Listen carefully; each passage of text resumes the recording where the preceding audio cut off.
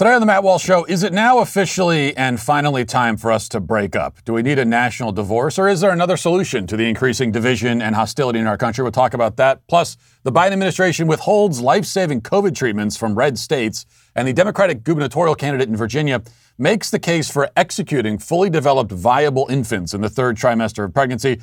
Plus, Lil Nas X shares his real thoughts about the kids that he might be influencing.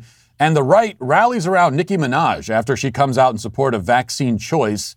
She's right about that issue, but are we a little too quick to hail celebrities as heroes if they agree with us about one issue? We'll talk about that and so much more today on The Matt Walsh Show.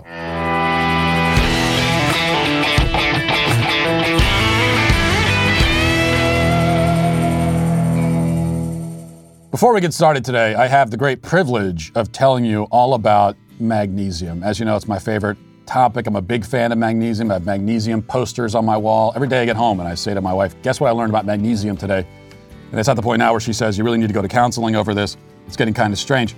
But still, Magnesium Breakthrough by Bioptimizers. That's what you need to know about. Listen, if you're having trouble falling asleep or staying asleep, one of the best things you could possibly do is start getting enough magnesium. But please don't run to the store to buy the first magnesium supplement you find. Most magnesium supplements use only the two cheapest synthetic forms, and that's not going to be good enough for you. And since they're not full spectrum, they won't fix your magnesium deficiency to help you sleep better.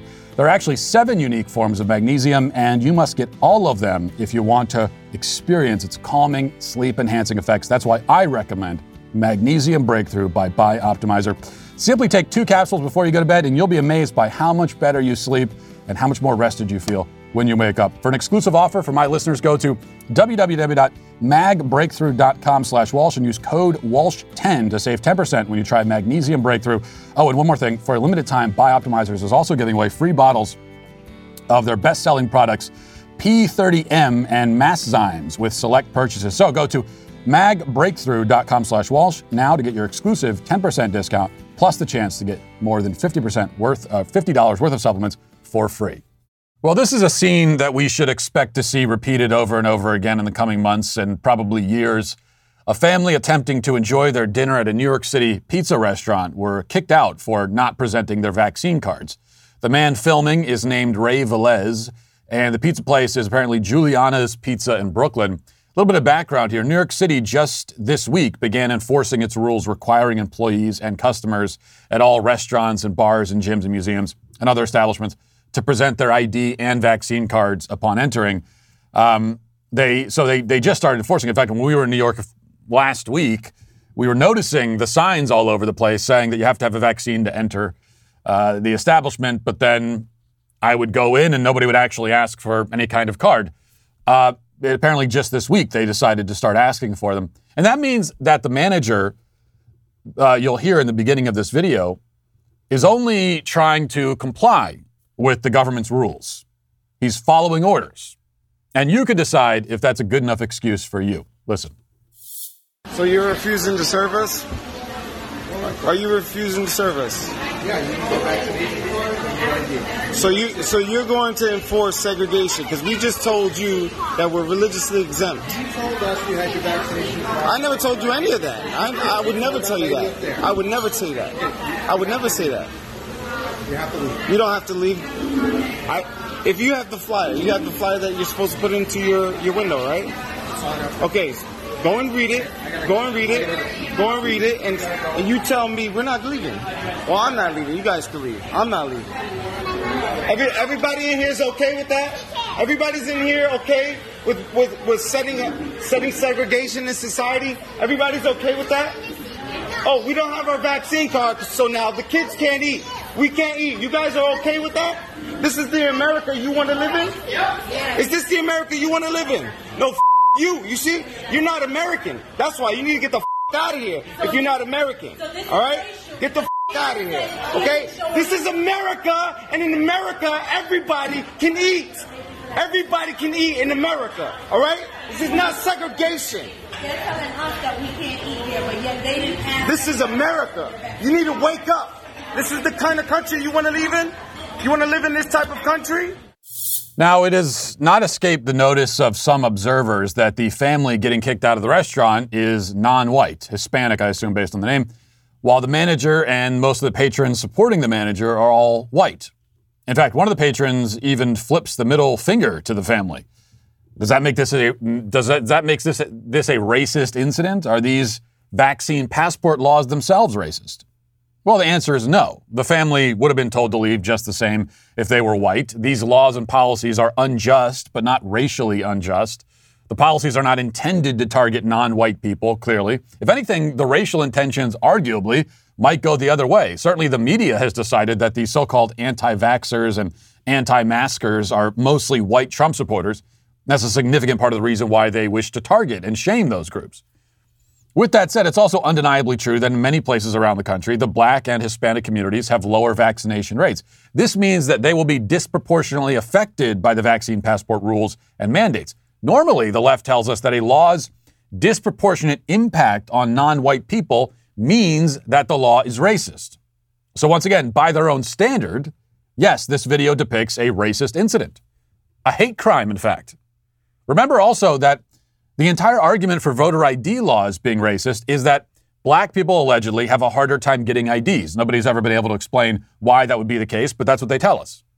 Well, the policy in New York requires you to present, you heard it there, your vaccine card and your ID in order to access basic public accommodations. By the logic of the left's anti-voter ID stance, this requirement is racist. All of that is true.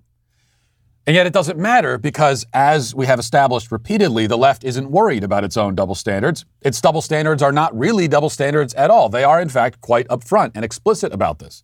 The standard is this. Whatever they are doing or saying in any given moment is right.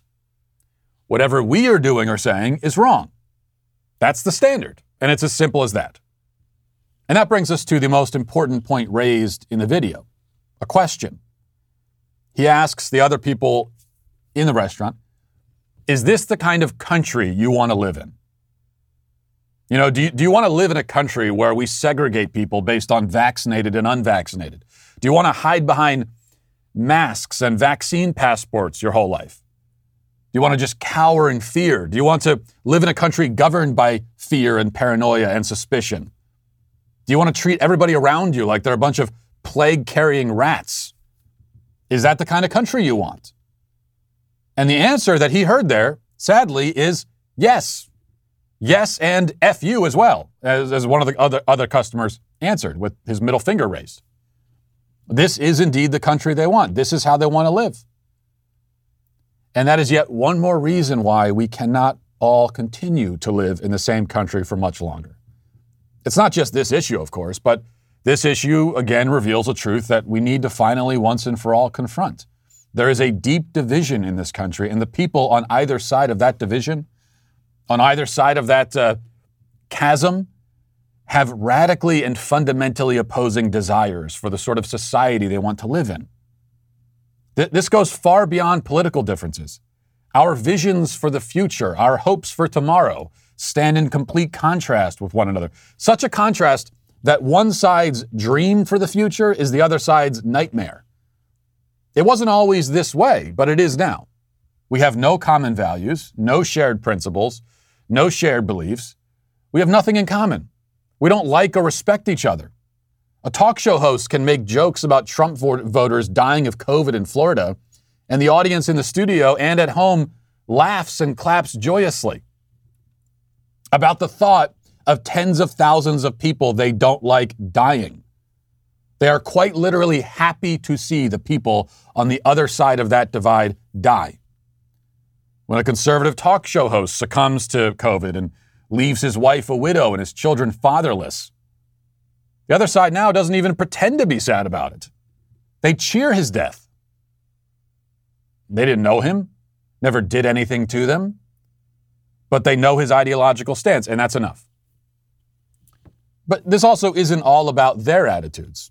I mean, I don't root for anybody to die of COVID, but I do share in their fundamental lack of respect for the side opposed to my own. I admit that. When I see a man who thinks that we should force masks onto 2-year-olds, you know, that video we played to start the show yesterday of a 2-year-old sitting on the plane, gasping for breath and crying, confused and scared with this mask on his face. When I see that, And all of these people who support that, and many of them also support, chemically castrating 12-year-olds and dismembering babies in the womb. When I see a man who holds all those views, I cannot respect him. Even if I wanted to respect him, I couldn't. There's nothing to respect. It's easy enough to say that, well, we can disagree, but we should still respect each other. I don't. I don't want to share a country with people like that. And they don't want to share a country with me. I know that. And increasingly, people on both sides are becoming aware of this problem. In fact, the comedian Sarah Silverman made much the same point on her podcast just a few days ago from the other side of the coin. Listen to what she had to say. I mean, this may be a negative thought, or maybe a positive one. I don't know. But if people aren't getting along, like in relationship, they break up, So like, why don't we just finally just realize that these states aren't working and like divide up into like 2 or 3 countries of like USA 1 and USA 2.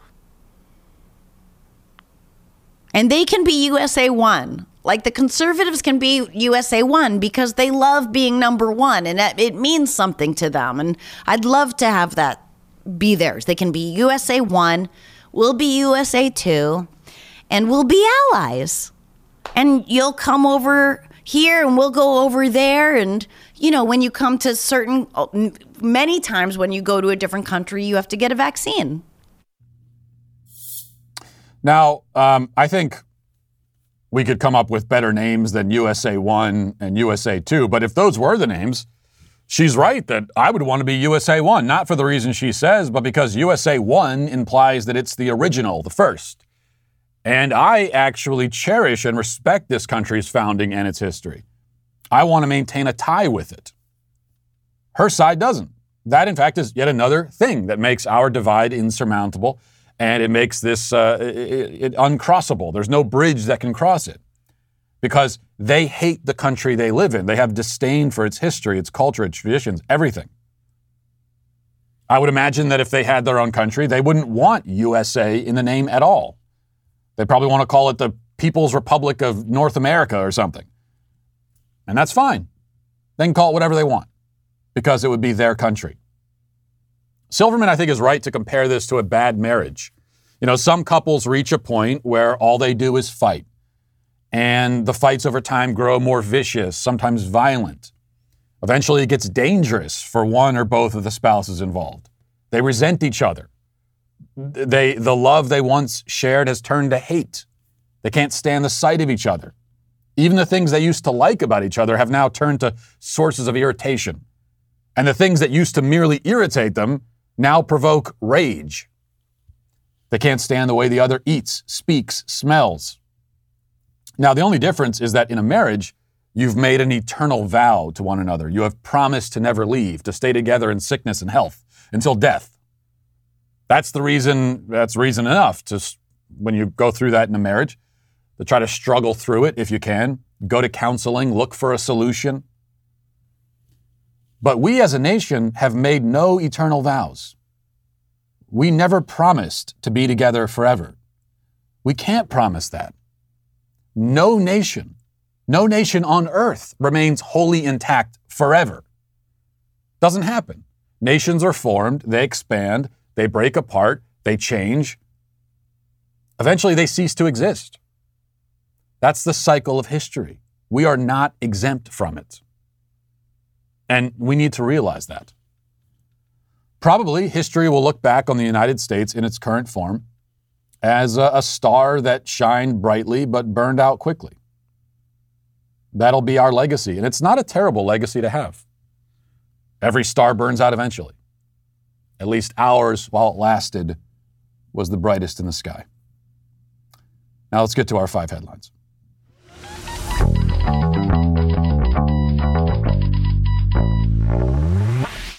If you're one of the millions of Americans, male or female, who deals with bags and puffiness under the eyes, then you are disgusting, and you need to get that taken care of.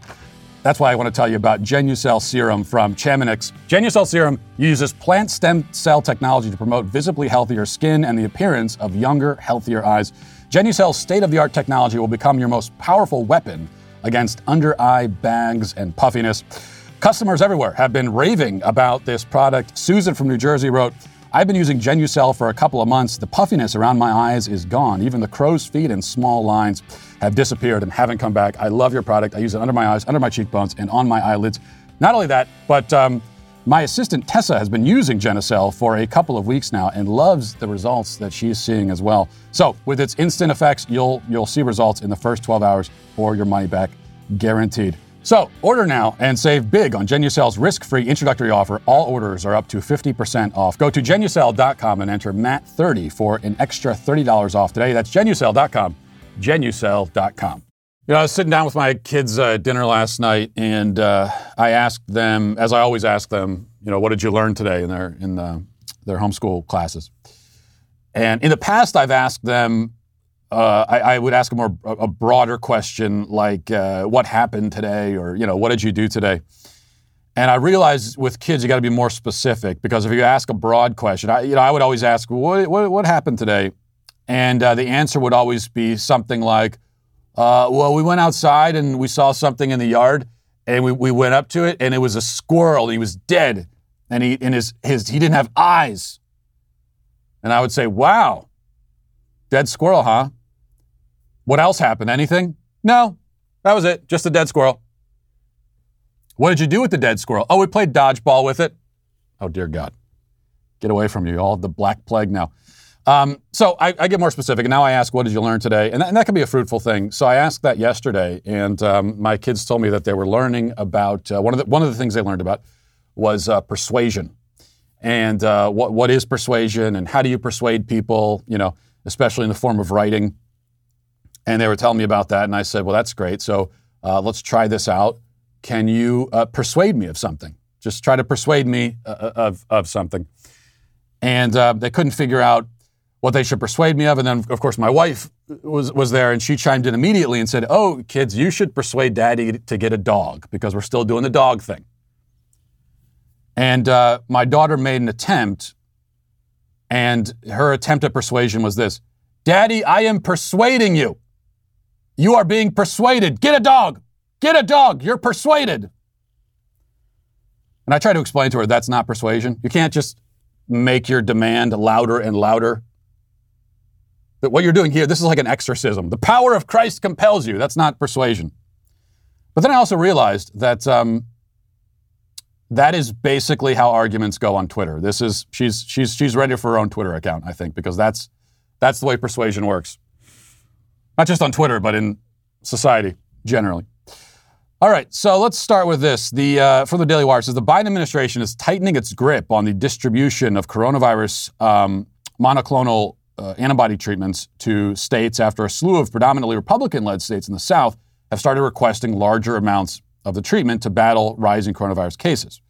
Politico reported federal health officials plan to allocate specific amounts to each state under the new approach in an effort to more evenly distribute the 150,000 doses that the government makes available each week.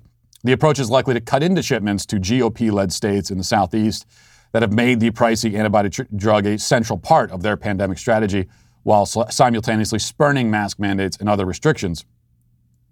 Well, they've made that treatment a part of their COVID strategy because in places like Florida especially, it has cut down on hospitalizations precipitously. I mean, it has made a dramatic difference. I want to say, could be wrong off the top of my head, I want to say that in Florida, it's cut hospitalizations even in half or something close to that. So this is a drug that really works. And that's why they've built a lot of their coronavirus response around it. Why wouldn't they? It's a drug that works. Now, Biden had said that he was going to, just a week or two ago, when he was unveiling his big COVID strategy, vaccine mandates were part of it, but he also said that he was going to increase the distribution of this kind of treatment. And instead, what we find out is that he's cutting it.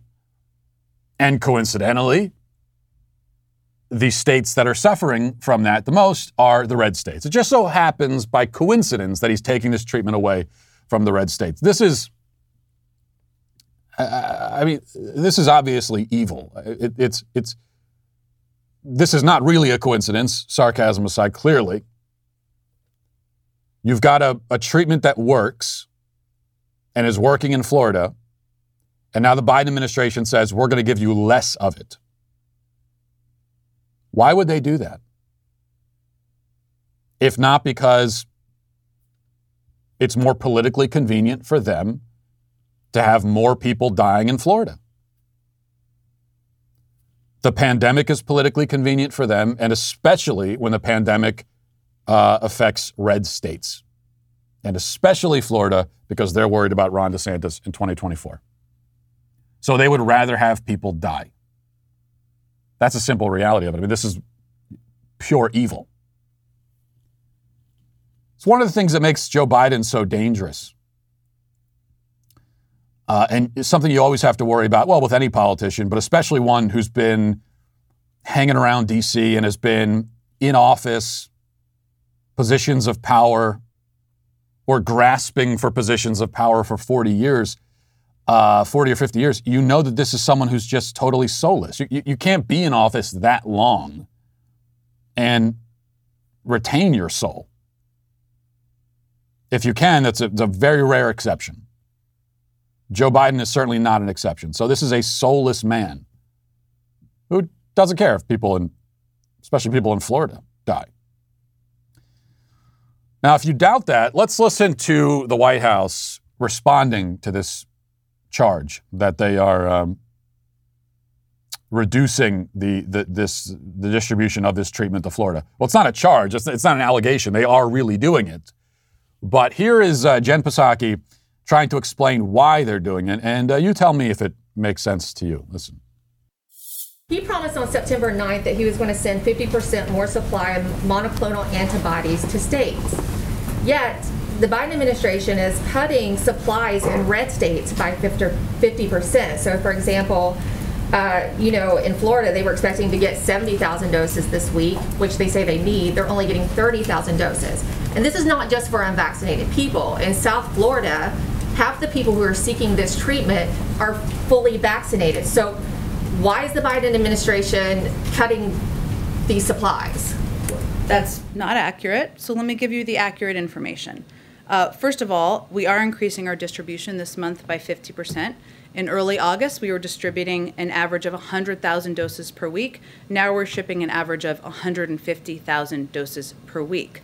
Over the last month, though, and one thing that I think people need to understand for clarity, facts, I know you're like facts, is that monoclonal antibodies are life-saving therapies that are used after infection to prevent more severe outcomes. So clearly the way to protect people and save more lives is to get them vaccinated so that they don't get the COVID to begin with. But over the last month, given the rise in cases due to the Delta variant and the lower number of vaccination rates in some of these states, like Florida, like Texas, just 7 states are making up 70% of the orders. Our supply is not unlimited, and we believe it should be equitable across states across the country. There's been no reports of a lack of supply, so why cut them to those states only if there's no reports? I think our role as the government overseeing the entire country is to be equitable in how we distribute. We're not going to give a greater percentage to Florida over Oklahoma, nor do I think are you suggesting that.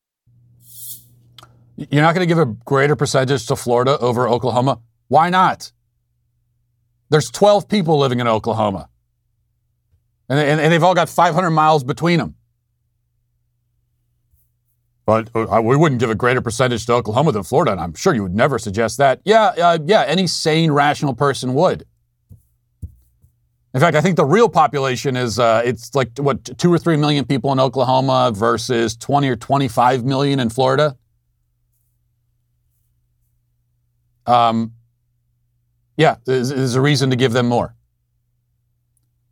Also, Florida is a tourist destination, so they've always got more people coming in. Oklahoma, God love them.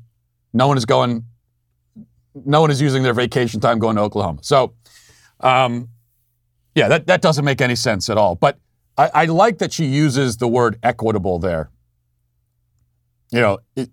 Because this isn't It's not fair. It doesn't make sense. It's not proportional. Not using any words like that, but equitable. Rather, the word is equitable. And equitable, when used by a government official, always means that we are going to arbitrarily or based on our own political needs decide who the winner and loser is going to be. That's what equitable means. When used by someone like that, it always means equitable policy is a policy where we, in positions of power, get to decide who the winners and losers are going to be. And if you're a loser in this case, it means you die. And since we're on the subject of government policies that kill people, we'll go now to the governor's race in Virginia, where Terry McAuliffe, another guy who's been sniffing in positions of power or sniffing at power for decades. The dude just won't go away. And now he's running for governor of Virginia again.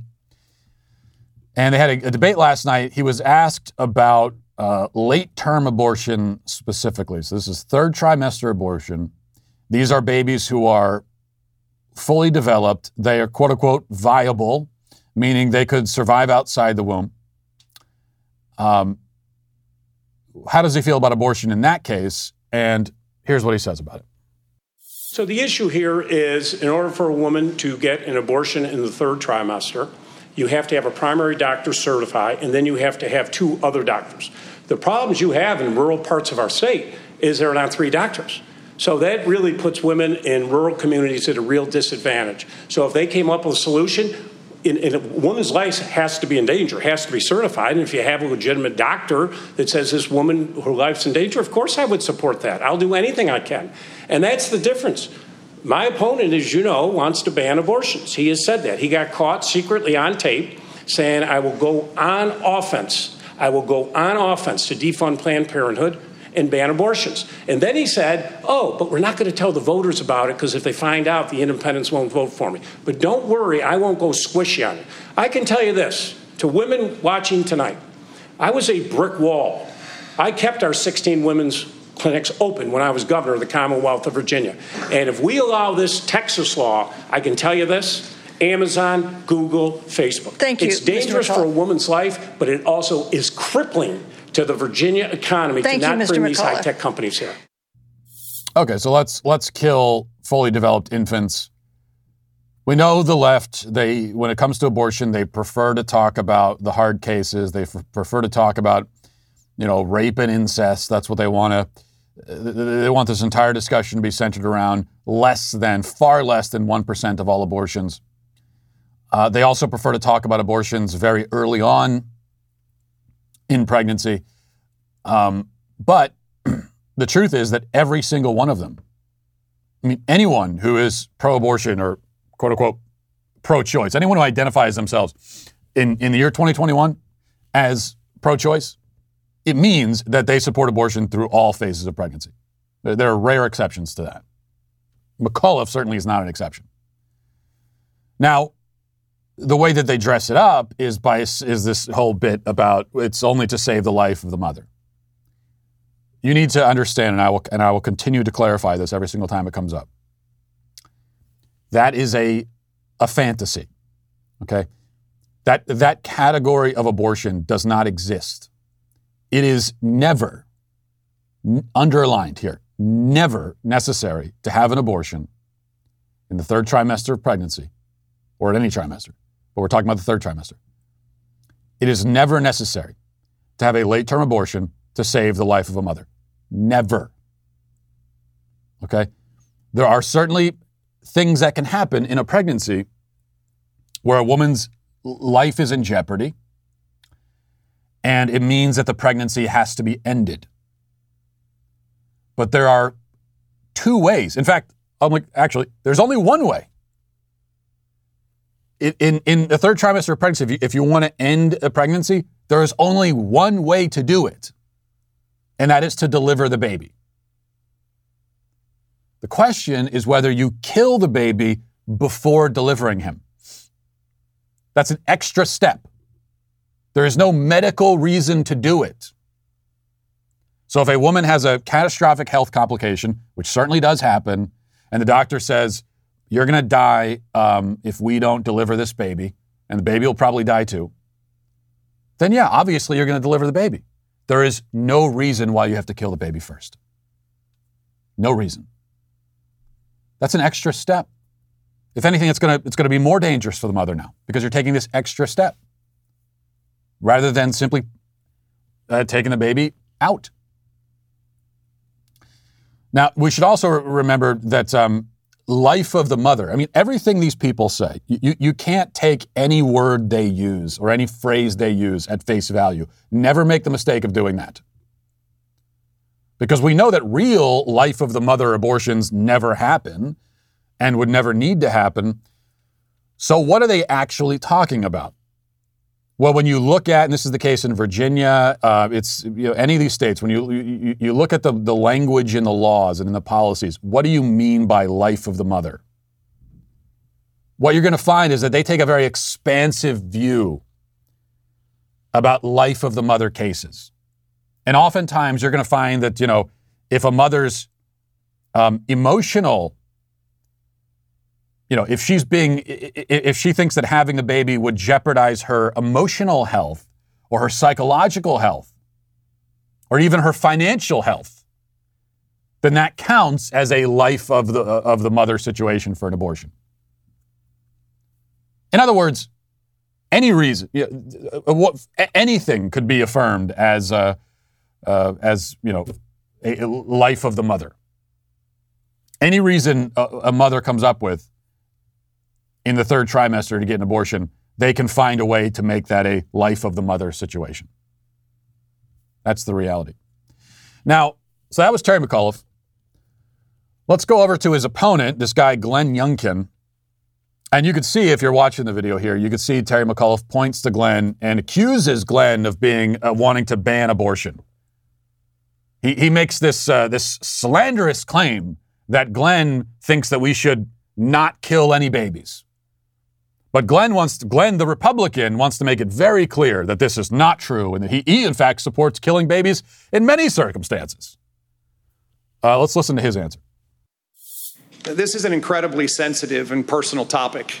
And I do appreciate the fact that you would like to write legislation with me. I think the Texas bill is one that is the standard right now that we're all looking at. And I would not sign the Texas bill today. As I've said through this entire campaign, I'm pro-life. I believe in exceptions in the case of rape and incest and when the life of the mother is in jeopardy. But the Texas bill also is unworkable and confusing. What we're not doing this evening is talking to my opponent about his extreme views. See, my opponent doesn't want to talk about this topic tonight because he actually called legislation that would enable abortion paid for with taxpayer money all the way up through and including birth, where a child is kept comfortable while a decision is made whether that child lives or dies. He called that legislation common sense legislation and said he would sign it.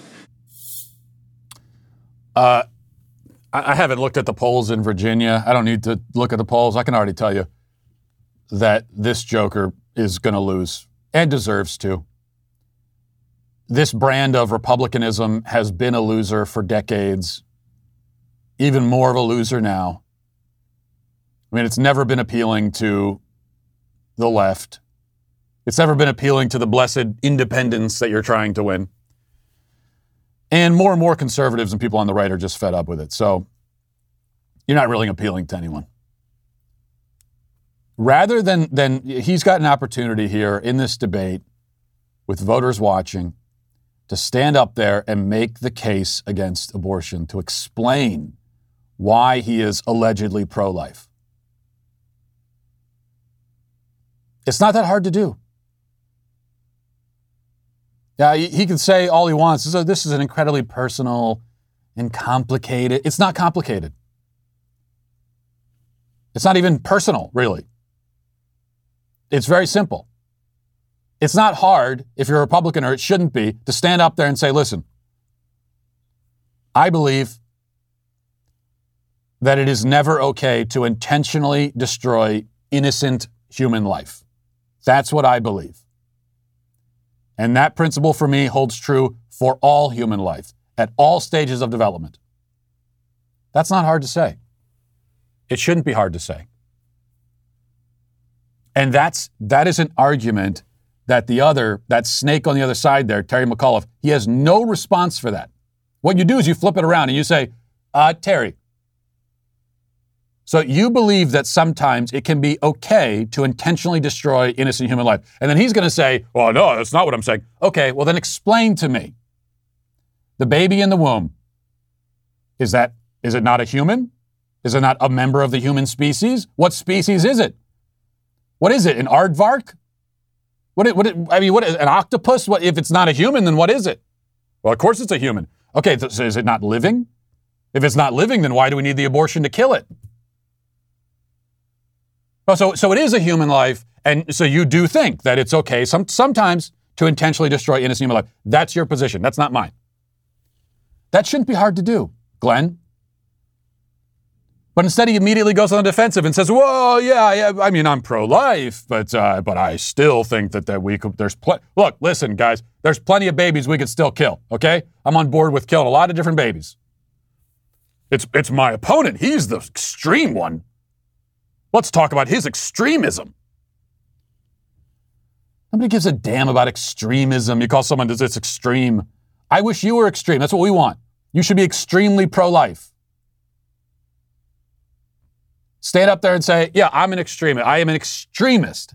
I am extremely pro-life. He's an extremist. He's extremely anti-life. So you voters have a choice. Do you want someone who's extremely pro-life or extremely anti-life? This spineless jellyfish routine, it's not going to cut it anymore. It has never cut it. It's never been a winner.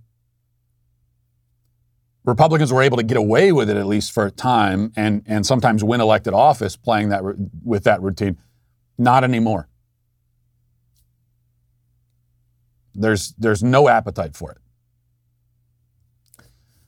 All right, let's go next to what do we got? Well, this is just a follow-up from, this is my I told you so moment here. It's from the Daily Wire. It says, you can lead audiences to a half-dressed aging pop star, but you can't make them watch. Nice line there. Who wrote this? Megan Basham wrote that, so Daily Wire. Nice line. That's the lesson MTV is to be taking from this year's Video Music Awards, which clocked their lowest ratings on record, despite a surprise appearance from Madonna wearing a one-piece leather thong and fishnet stockings. The 63-year-old fellow celebrities showered her with accolades for the cameo, but the ratings were really low. So what were the ratings for the VMAs? It says traditional ratings, however, leave no doubt that viewership for the VMAs once again hit bottom, drawing only 900,000 viewers for the live run of the show. It marked the first time in MTV's history that fewer than 1 million people tuned in to its flagship awards program. For comparison, the VMAs drew nearly 10 million viewers in 2015 and more than 11 million in 2010.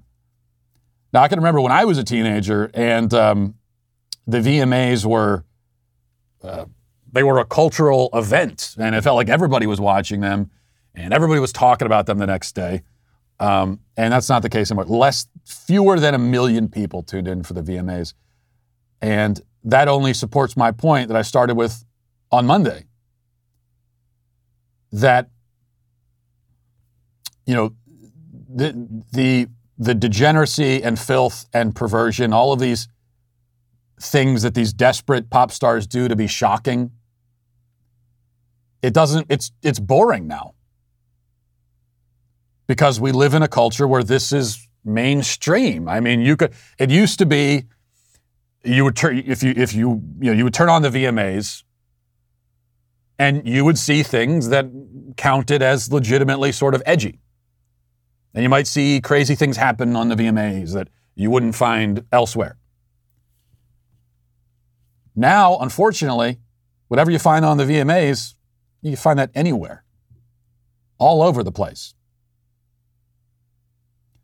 And what that means is it's just dull and boring and nobody cares. Even the people who agree with it still don't really care. Here's a guy who tries desperately to be shocking. Lil Nas X. he appeared on the Breakfast Club radio show. And one question that he gets a lot, and for good reason, is what about the kids? And the reason why he gets this question is because he started with that terrible song, Old Town Road, which was an awful song, a really stupid song. I can't even say that it was I'm saying it's awful and stupid as a song, but it was also inappropriate for kids if you look at the lyrics. But mainly it was just a really dumb song. But kids loved it, and he very intentionally marketed it to kids. He went to elementary schools and middle schools and performed it. He performed it on Nickelodeon and all of these things. And he intentionally garnered this audience of young children. And then did a bait and switch and started putting out graphic, literally satanic music. And he was asked about that on the Breakfast Club morning show. Here's his answer. Parents would be like, you have a responsibility because kids are watching. You hear that Cardi B had that same problem and Nicki had that same problem. Do you feel that same way? Like, raise your own kids? I feel like I used to, but now it's just like, like your kids. Not like your kids. That's exactly what you just said. but like you just gave them another headline, Montero. Okay, what agenda is that? The kids' agenda? It's like we really get one chance to do this, at least to my knowledge. I don't know like what happens when we die or whatnot. So it's like I'm not like about to pander to your kids or you. Like anybody, like even I have to do this with my family members, like because my family members may not always agree with what I'm doing, or like whoever I'm dating, like they may not agree. But it's like I honestly, really, truly want to live by, this is our life. We get to do this. So what anybody else has to really say about it, I guess. I would say when it comes to the music, just tell people that's the reason there's a parental advisory sticker. That too on the music. Did you see the YouTube Kids thing? I don't know if you saw that. Mm-mm. There was like a lady. She like searched up music for babies. Oh, I saw that, and they said something like that. And like Industry Baby popped up, and she was like surprised. Like you looked up baby and music. Like what do you expect from that? Yeah, like I'm gonna do what I want. And that's like what I'm just gonna do is what I want, and like that's how I'm gonna live. Like. What does it say about our culture that this guy with an IQ of 42? I mean, I've had Caesar salads at Applebee's that had a higher IQ than this guy, and he's a big star. And how did he get a big star? It's just like he wears dresses and walks around in dresses, and everyone goes, "Wow, it's revolutionary! He's a brilliant artist." Every male artist is wearing dresses now. Who was it? I think it was Russell Westbrook. NBA stars are now walking around in dresses. And they still want to convince us that this is some sort of brilliant, boundary-breaking thing. But his answer, so far as it could be translated and understood, was F your kids. And that's how he feels about it. These people are all, speaking of soulless, they're all soulless sociopaths. And they just simply don't care. They do not care about your kids. They feel no responsibility at all to anyone but themselves. They are, this is why it is so appropriate that he put out that satanic video where he's, twerking on Satan's lap. Because although he meant it to be partly satirical or however he would justify it, he is a Satanist in that he belongs in the religion of himself. He is a self-worshiper. And he said it there very clearly. Nothing else in the world matters. Nobody else matters. Only me. All right, finally, I got to play this before we get to reading the YouTube comments. Here's some important footage. This is from, I think this is in Brooklyn. Okay, let's play the footage here. There's a guy at a stoplight, and the truck behind him does that thing. Go ahead and play it. The truck behind him does that thing where as soon as the light turns green, he lays on the horn, go! And so the dude in the car just got honked at. He gets out and starts dancing in the street. That's his way of responding to the guy. This is not bad dance moves, considering there's no music. And so this is his response. You know what? Now, I would not personally respond that way to being honked at when I'm at the light. Mainly because of my policy of never dancing in front of anybody, or never dancing in general. But I'm fully on his side. I'm on the dancing guy's side here. Normally, this is my first time. Usually you're dancing in the street, holding up traffic. I'm not going to be on your side. But this is an important point that he's making. I think he's taking an important stand here. Because that annoys me to no end. Okay, what is he doing now? All right. We're getting a little bit graphic there. It annoys me to no end when you're at the light and the light, you're waiting, and the light turns green, and half a second later, someone behind you is laying on the horn. Can you give me a second to move my foot? I'm just trying to move my foot from the brake to the gas. I'm not on my phone, okay? Don't worry about it.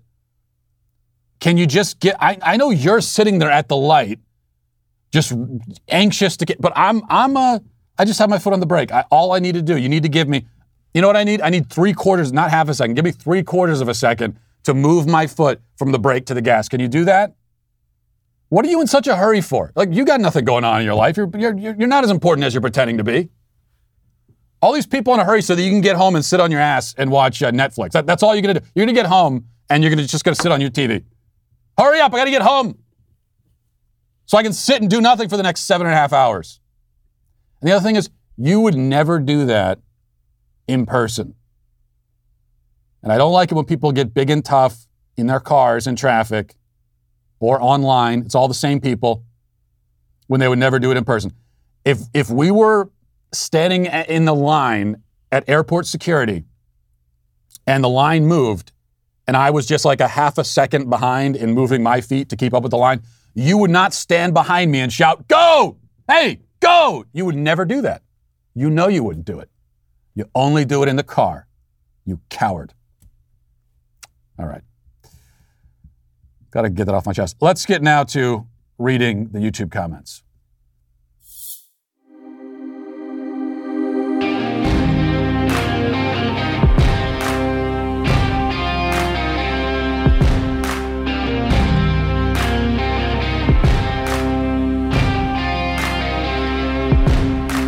Who makes a Twitter mob fly off the handle with rage?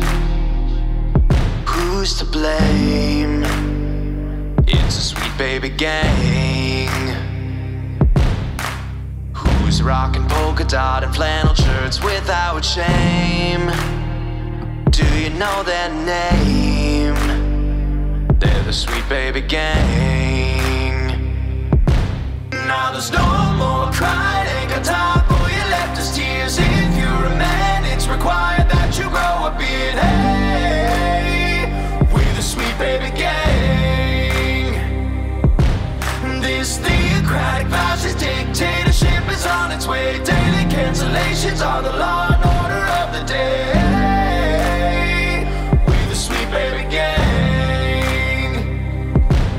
This theocratic fascist dictatorship is on its way. Daily cancellations are the law and order of the day. We're the sweet baby gang.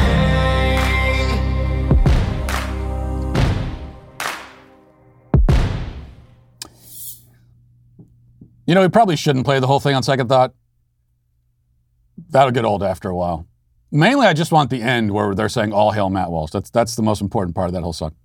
All right, let's see. Richard says, Matt has been waiting to be confronted about being maskless. Outstanding, me too. I would like to see, even if I'm not confronted, just see one of these viral videos going down in person so that I could have my say about it. But as I said, I have been confronted several times, maybe 2 or 3 times at least, about not wearing a mask. But it never gets that far because the people always back down. And I think it's because I'm not a woman. They're looking for women alone at the grocery store, these predators looking for women that they can release this rage onto.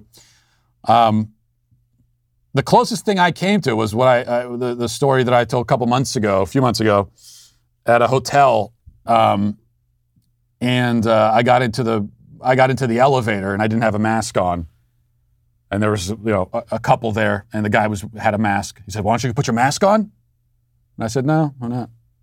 And he was demanding that I get off the elevator, and I said, "I'm not getting off the elevator. You can get off." And then he stormed off the elevator, and that's as far as it went.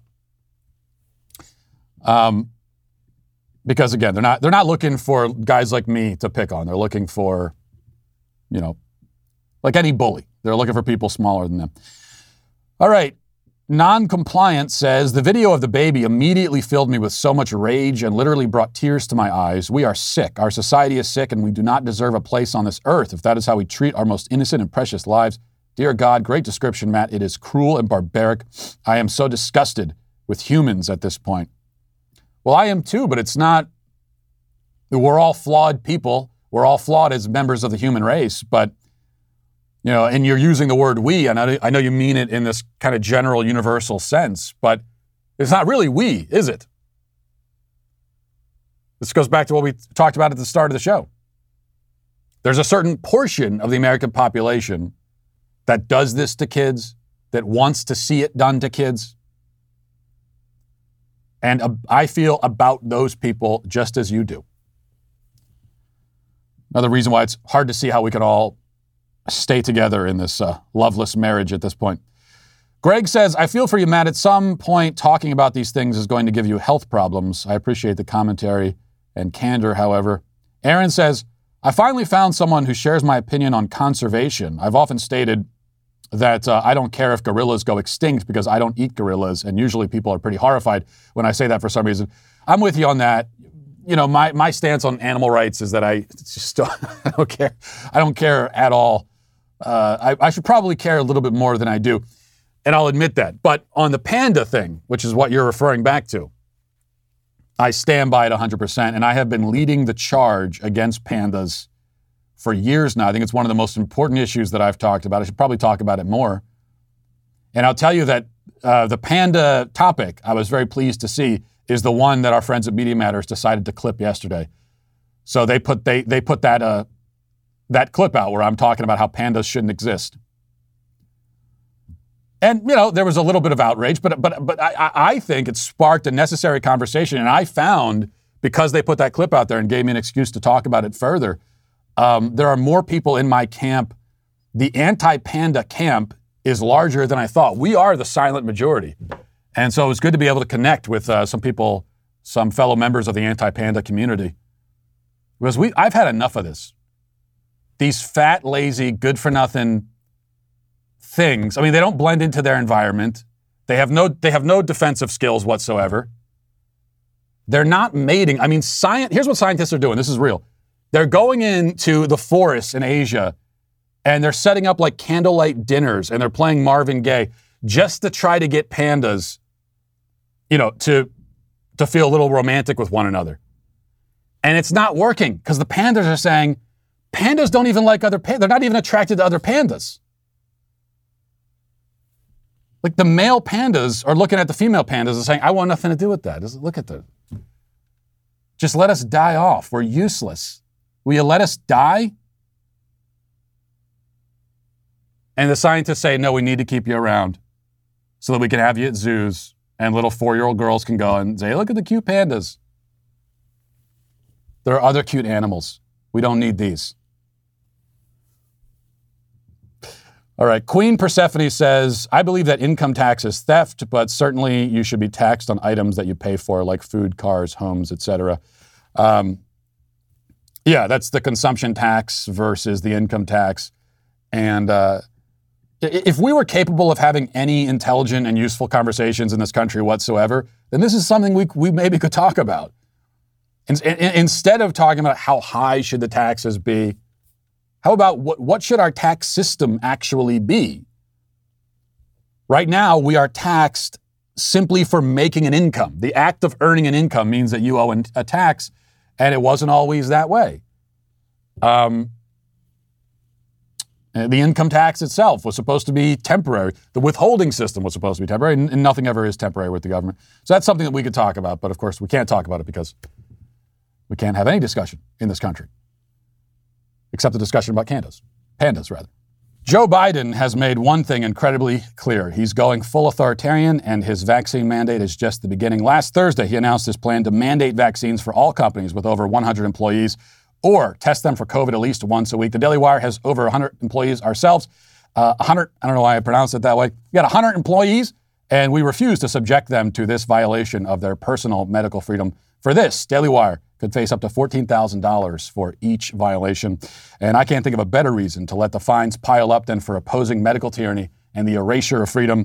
That's why we're calling on all who are listening to help Daily Wire fight this obscene and tyrannical mandate. If you join us as a Daily Wire member right now, you'll be supplying the resources needed to take this all the way to the Supreme Court. So go to dailywire.com/subscribe and use code Do Not Comply at checkout for 25% off. Big news.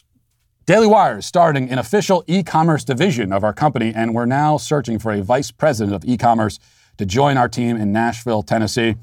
In this exceptional leadership opportunity, you will oversee the Daily Wire division that birthed the legendary Leftist Tears Tumblr and the even more legendary Sweet Baby Gang t-shirts. Using your autonomy and e-commerce expertise, you and your team will be forced you'll be forced to do many things that you don't want to do. No, you will be the force behind Daily Wire's e-commerce presence and the consumer experience, expressing the full creativity, wit, and wisdom that encompasses the Daily Wire brand. If you think you've got what it takes to be the newest critical addition to the Daily Wire leadership team and to promulgate the mission of the Daily Wire brand through e-commerce, then we want to hear from you. For full details on the responsibilities and requirements of this position and to apply, please visit dailywire.com/careers. Our full list of current openings on the Daily Wire team can be found there as well. Now let's get to our daily cancellation. So I have not to this point mentioned anything about the Nicki Minaj saga on this show. That's mostly because I've been too busy talking about pandas, but also because the whole thing is incredibly stupid. But then I realized, speaking of the pandas, that I talk about incredibly stupid things on this show all the time. So why should I discriminate in this case? So to review, Nicki Minaj, the female rapper, made the news earlier this week when she chose not to attend the Met Gala because of its vaccine requirements. In explaining her decision the following day, she tweeted about the vaccine's alleged effects on her cousin's friend's testicles. She wrote, quote, "My cousin in Trinidad won't get the vaccine because his friend got it and became impotent. His testicles became swollen. His friend was weeks away from getting married. Now the girl called off the wedding. So just pray on it and make sure you're comfortable with your decision, not bullied." Now, to me, the biggest issue here is that her cousin's friend's fiance is apparently rather cruel and shallow. Calling off the wedding because your betrothed has swollen testicles just seems pretty harsh to me. Just think about how the guy feels now. First, his testicles swell up like balloons, and next thing you know, he's getting dumped. A very unfortunate chain of events, no doubt. Now, I have no idea if this anecdotal story is true or not. I'm a little skeptical. I haven't heard of that side effect anywhere else, but doesn't matter to me. With all due respect to the cousin's friend and his testicles, whether or not that story is true is not really the point. The important thing in Minaj's statement, if there is one, is that you should decide for yourself whether you get the vaccine or not. Make your own decision. Don't do anything because you feel pressured into it. Don't inject something into your body because you feel pressured into it. And on that score, I totally agree, and I commend her for saying it. The next day, Tucker Carlson offered his own commendation on exactly that point, congratulated her for making this point, and Nicki Minaj then retweeted that clip expressing approval of Tucker Carlson's approval of her, and that's when the left was sent into a full-on conniption fit. First, Nicki Minaj dared to encourage critical thinking, and then she gave a thumbs up to that dastardly old Nazi Tucker Carlson, and that's too much, and this has led to condemnation from all across the left and the media, as you might expect. And if you're perceptive, you also expect the next part of this story.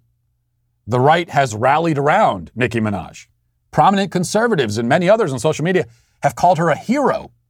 Using that exact word, she's a hero. They're extolling her courage. She's being elevated as a great champion of our cause as conservatives.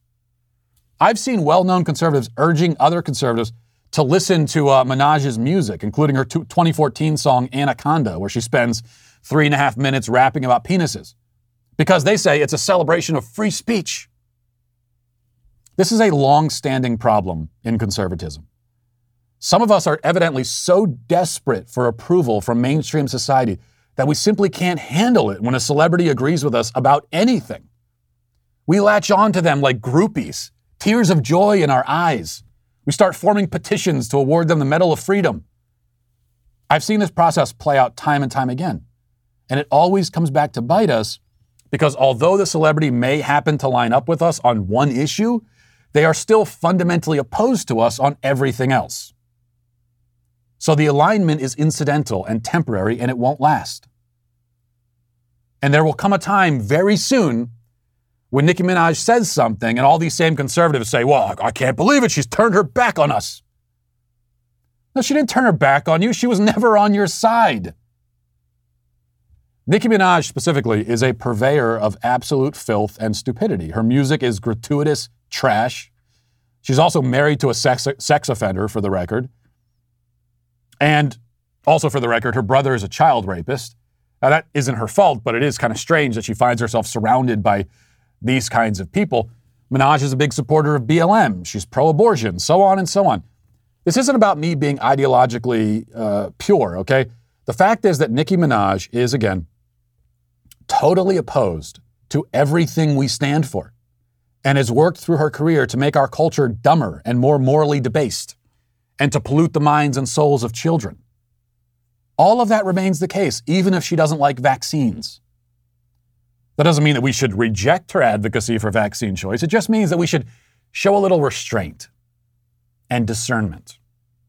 The appropriate response to Nicki Minaj is, yes, I agree with you on this issue. Thanks for speaking out.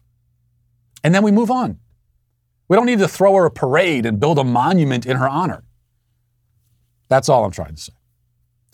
And so today, unfortunately, the conservatives who've suddenly become groupies for Nicki Minaj are, I'm sad to say, canceled. And we'll leave it there for today. Thanks for watching. Thanks for listening. Have a great day. Godspeed.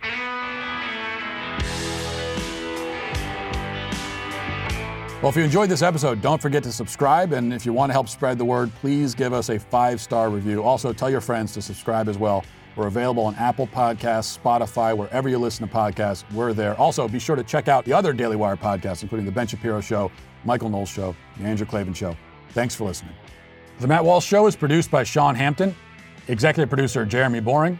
Our supervising producer is Mathis Glover. Our technical director is Austin Stevens. Production manager Pavel Vodosky. The show is edited by Ali Hinkle. Our audio is mixed by Mike Coromina. Hair and makeup is done by Cherokee Hart. And our production coordinator is McKenna Waters.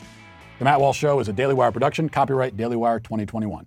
Hey everybody, this is Andrew Klavan, host of The Andrew Klavan Show. You know, some people are depressed because the Republic is collapsing, the end of days is approaching, and the moon's turned to blood. But on The Andrew Klavan Show, that's where the fun just gets started. So come on over to The Andrew Klavan Show and laugh your way through the fall of the Republic with me, Andrew Klavan.